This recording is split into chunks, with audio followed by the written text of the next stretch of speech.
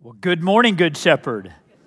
I am Talbot Davis. I'm the pastor here, and this is a message series all about empty tanks and filling our tanks, moving our lives from E to F, giving our faith a little bit of extra oomph and push and vitality. And it's the way that we're talking about God the Holy Spirit today.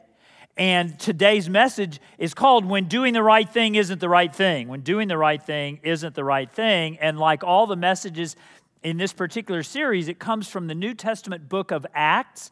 And so if you have your Bible with you, I want to invite you to go ahead and locate Acts chapter 2, and starting at verses 42 and following, verses 42 through 47 pretty much. And you may not know this, you may be quite familiar with it, but the book of Acts is kind of a unique creature within the New Testament library. The Bible's not a book, but it's a library of a lot of books written by many authors over a long span of time and in a lot of writing styles. And the book of Acts is really the New Testament's kind of history book about how was it that the church started, how did it expand, how did it gain influence, and what was it, who was it that really propelled the movement of the early church. And so we're going to get to see a snapshot of the church's life today in Acts chapter 2. And we'll be talking about events that happened just a mere weeks after Jesus died and rose again. And that's one thing that we know about the Bible, that not book is library. The other thing that we remind ourselves about, and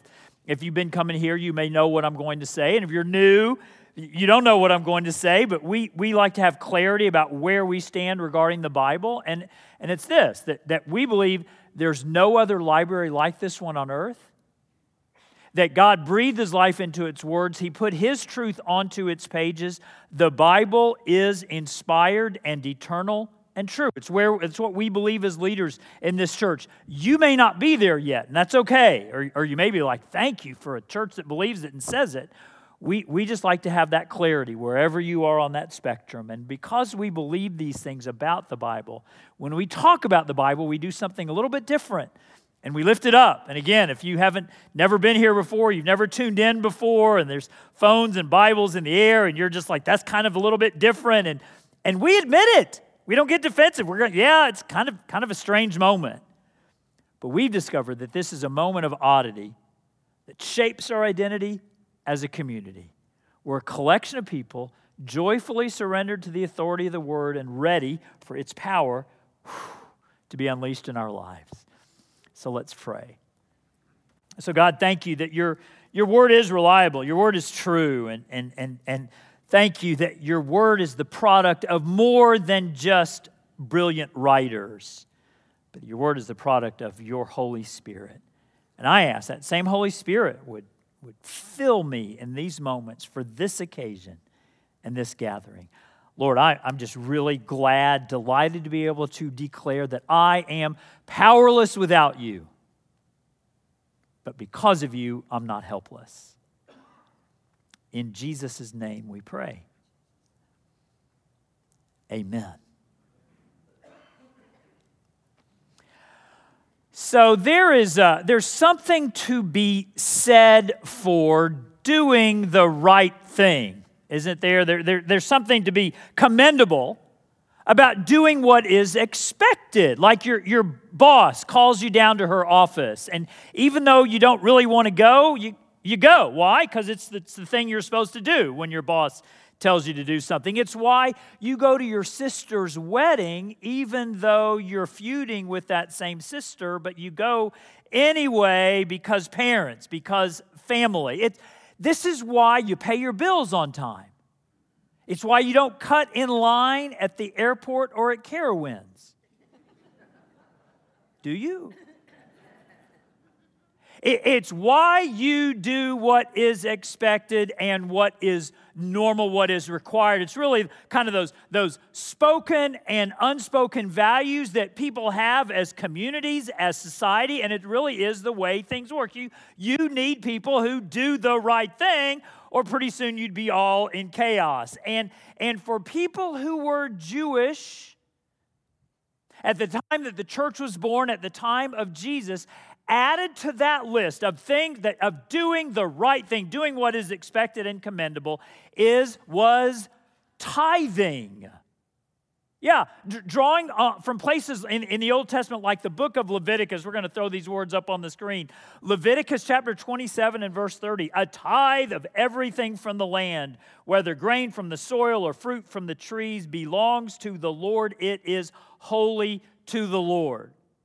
Now again, these ancient people, they didn't deal in cash, they dealt in crops. And their economy wasn't based on credit, it was based on bartering and negotiating. And yet one area where they did not negotiate was this idea that the first 10% of your products, your harvest, goes back to God. That's why Malachi, who's or Malachi, if you're Italian, that's why who closes the Old Testament, and he says, bring the whole tithe into the storehouse. And he's literally, don't believe a preacher who says, that means bring all your cash to church. No, it's not what he's talking about. He was literally, bring your wheat, your barley, your corn, bring the whole tithe into the storehouse. And this thing about that ancient Jewish people did, that it was assumed and expected, this tithing, it was good. It was right. It kept the worship of God going, because they would bring this product to the temple to ensure that the temple worship would continue. And for those people who were tithing on their crops, it gave them a kind of a healthy perspective on what's theirs and what belongs to God. So all this tithing, bring that 10%, it's all good and right, and it keeps things going. And what you need to know is that virtually everyone who was part of the very first church was exactly that. They were Jewish. Jesus was Jewish. The church started in Jerusalem, the capital of everything that is Jewish. And these followers of Jesus who were Jewish, it had been drilled into their minds from the youngest of age. That tithing, bringing the first fruits of your harvest to God, that's all good and that's right. And these people, these first people in the church, they had also had their tank, because Jesus died and rose again and they saw it happen, they'd had their tanks filled with God the Holy Spirit. They'd moved from empty vessels. And because of the movement of the Holy Spirit in their lives, their faith had punch and their life had oomph to it. And they, as if you're with us last week, and if you weren't, I'm so glad that you're here today. But if you're with us last week, we learned that the Holy Spirit is not an it. He's a he. Please don't call him an it. He's a he. The Holy Spirit's not a ghost. He's God. And we saw, maybe more than anything else last week, that the Holy Spirit specializes in deflecting attention away from himself and putting the spotlight upon Jesus. That the Spirit's role really in the life of planet Earth and in the life of the church is to put the spotlight on Jesus. And we talked last week that, man, if you really want that oomph, that punch in your life, if you want to move your own tank from empty to full, just savor the Savior.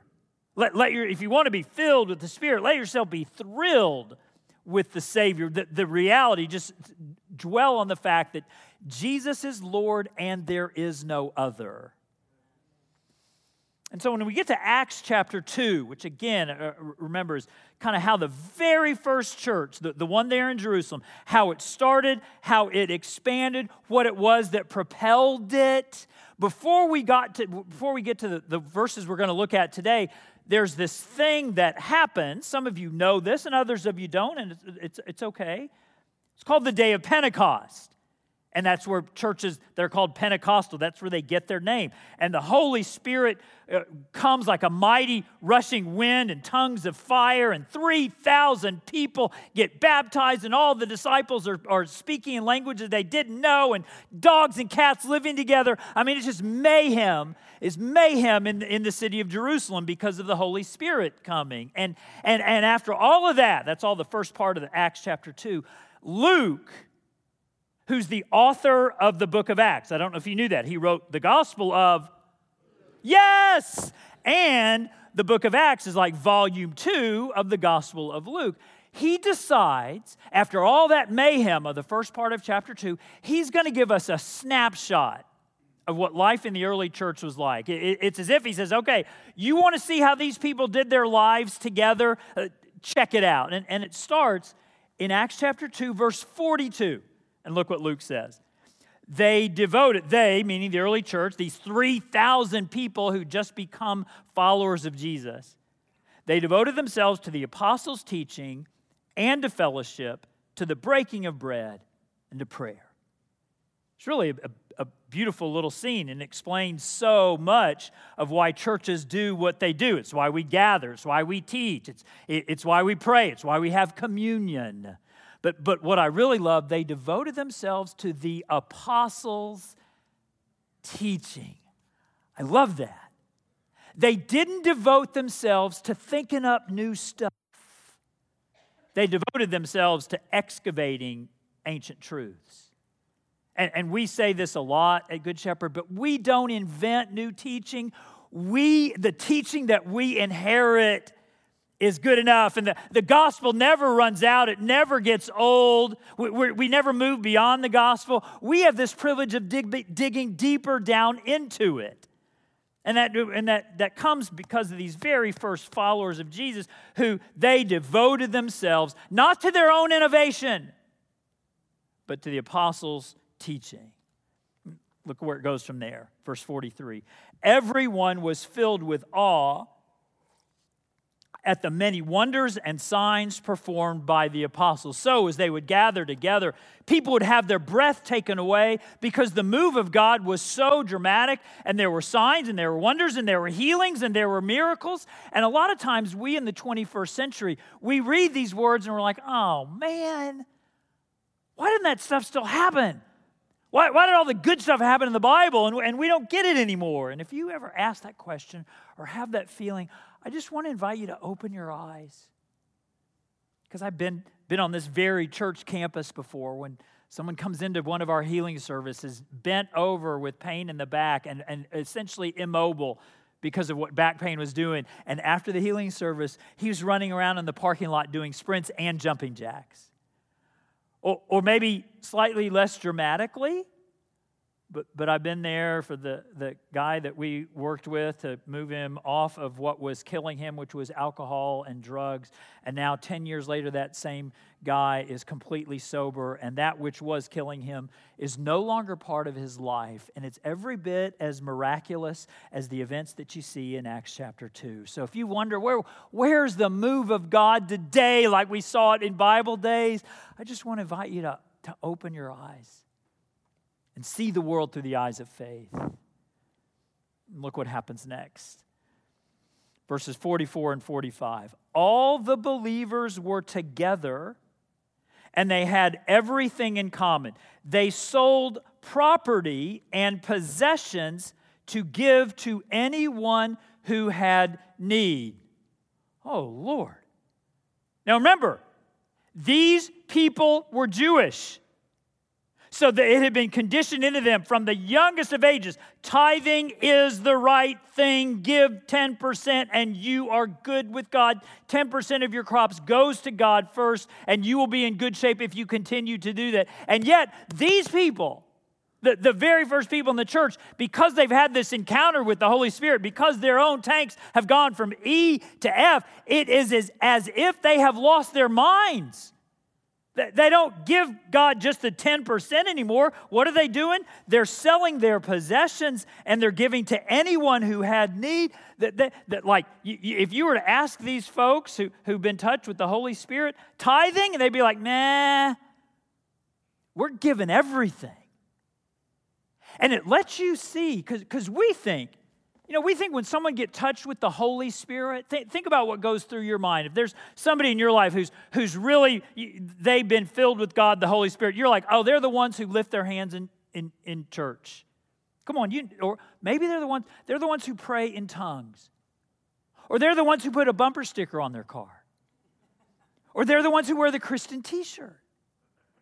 And yet, what does Acts chapter 2 tell us? What does it say is not only the evidence of someone who has been touched with the Holy Spirit and filled with God, the Holy Spirit, but also accelerates even more filling of the Holy Spirit?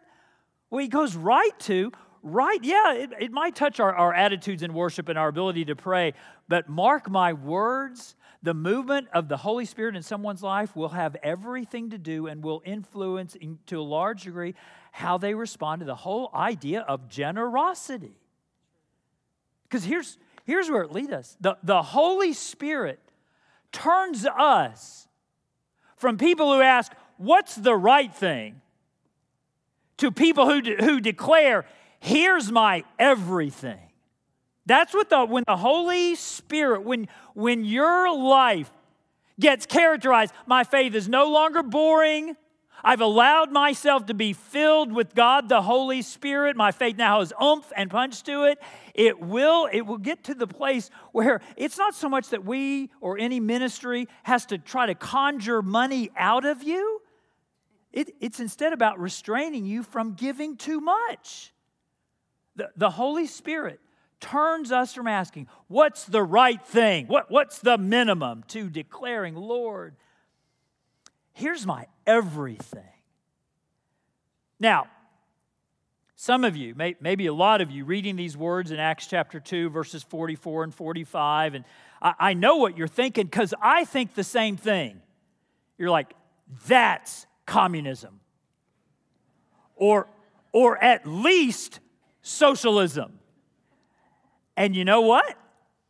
It kind of is. Except notice, it's all voluntary. That the Politburo is not the one establishing the standards of who gets what and how much you have to give. Instead, these people have been so gripped by the Holy Spirit that they can't help but give and give in abundance. And the real question, as we look at these kind of unsettling words, they sold everything and gave to everyone as he had need. And I know what you're thinking. You're like, the makers are given away to the takers. And the question to ask is, does Luke mean these words to be descriptive or prescriptive? Which is a way of asking, is he simply describing the way that things worked in the very first church? Or is he saying to all churches in all subsequent generations, go and do thou likewise. Sell your stuff, share all of your possessions in common. This is the way that you should live as a church. Well, as we kind of reflect on that question, it is helpful to know that we know from other books in the New Testament that people continued to own homes. And we know that they continued to own homes because that's where churches met. So if you see any New Testament letter like to the Romans or the Corinthians or the Galatians, all those kind of people, those churches met in homes. So not everybody in every church everywhere sold their homes. We also know that there was still some income inequality, I guess you would call it. That was one of the major issues going on in Corinth. The reason there is a 1 Corinthians is in large part because the rich Corinthians were not treating the less well-off Corinthians well. And the reason there's a 2 Corinthians is because 1 Corinthians didn't work. And he had to write them another letter to really lay it down on them. And then we also know that this same church in Jerusalem, because we're reading about all this stuff happening in Jerusalem, we know that about 10, 15, maybe 20 years later, Paul, author of so many New Testament letters, he had to organize this incredible, immense, special offering for the church back in Jerusalem because they had come into terrible hardship. And we don't know, but were they in terrible hardship because everybody in the church had sold their property 10, 20 years earlier? We don't know. We don't know that for sure. All we know is that Paul made sure that the mother church, the mothership back in Jerusalem, got the resources that they need. But see, what I want you to know is really thinking about that question. I mean, was the first church, was it more Reagan or Gorbachev? Was it free market or controlled planned, central planned economy? That misses the mark of what Luke is trying to tell us. What Luke is trying to tell us is that when you allow yourself to be open to, touched by God, the Holy Spirit, the result is so much generosity that a church doesn't have to pull resources out of you. It instead has to restrain you from giving too much. Because here's what we do. We, in 2021, so many of us are scared of giving away too much and not leaving ourselves with enough of a cushion. The early church was afraid of giving too little and so missing out on the move of God. Because the Holy Spirit turns us from asking, well, what's the right thing? Because the right thing is tithing. And we stop asking that and we start declaring, Lord, here's my everything. So it's interesting to me because I've been preaching for 30 years and you know, in those 30 years talk about money on occasions, probably at least 30 occasions over 30 years. But people's motivations are so interesting. What actually motivates people towards generosity and whether it has to do generosity towards the church or generosity in general. And I was actually talking about this a couple years ago with Chris Macedo, our pastor of worship arts, and he said the most interesting thing. He said, you know, Talbot, you don't have to really motivate me and Lauren to give. We know what the Word says, and we just simply give out as an act of obedience. The Bible says it, and so we do it, and you don't really need to touch our hearts very much. That's why we give. And as I thought about that sort of motivation, I realized that's pretty much been my story as well. We kind of know what the Word says, and so we've decided to follow it. But other people are motivated differently. Other people are motivated by vision. You have to kind of draw a picture for people, touch their hearts, and then they will respond generously. And that's why through the years, you know, we've talked about freeing victims of human trafficking, and we've talked about feeding 1 million people. We've talked about the beautiful marriage movement, and in talking about all those kind of projects, and I can see it happen in the lives and the hearts of the people of the church. Man, they are touched, they are motivated, not so much out of simple obedience, but out of vision. I get to be part of that. And I've had some pretty extraordinary checks handed to me in just those kind of seasons. And what I want you to know is neither one of those is right and neither one is wrong, whether it's obedience or simple obedience or giving towards vision. They're both okay. It's how people are wired. However, I realize in this series that whether I simply appeal to people's sense of obedience or whether I appeal to people's sense of vision, I'm still getting it all wrong. Because maybe instead of appealing to one of those two motivations, how about we just center it on the awe and the wonder of what you have been given in Jesus? That when you, and I think we even have an image of what it is that you have been given in Jesus. And when you look at the cross and you savor the fact that Jesus descended into hell so you don't have to go there. That if not for His intervention in your life, you really would be consigned to an eternity without Jesus, which is what we also call hell. And you've had this but God moment in your life. You were going off your own way, but God. And so I realized, man, if we can just get people to savor, get people to delight in the fact that you are loved. Yeah, you. You who drank too much last night. You're loved. You who swore at your kids in the car coming to church this morning. You are loved. You who blew up a family 10 years ago, and you've been wandering around kind of lonely and isolated ever since. You are loved. You who aren't even sure if you believe in this Jesus I've been talking about, in this word that we lift up when we gather. You are loved. when you realize that you're loved and there's nothing you can do to prevent it. There's nothing you can do or say or accomplish, no destruction you could wreak that would make God love you any less. You are loved. And when you get that, when you savor that, when you understand that, I think we'd be a lot like the church in Acts chapter 2. We don't have to try and pull money out of people. Oh man, we got to restrain them from giving too much. Because the Holy Spirit turns us from asking, what's the right thing, to declaring, Lord, here's everything.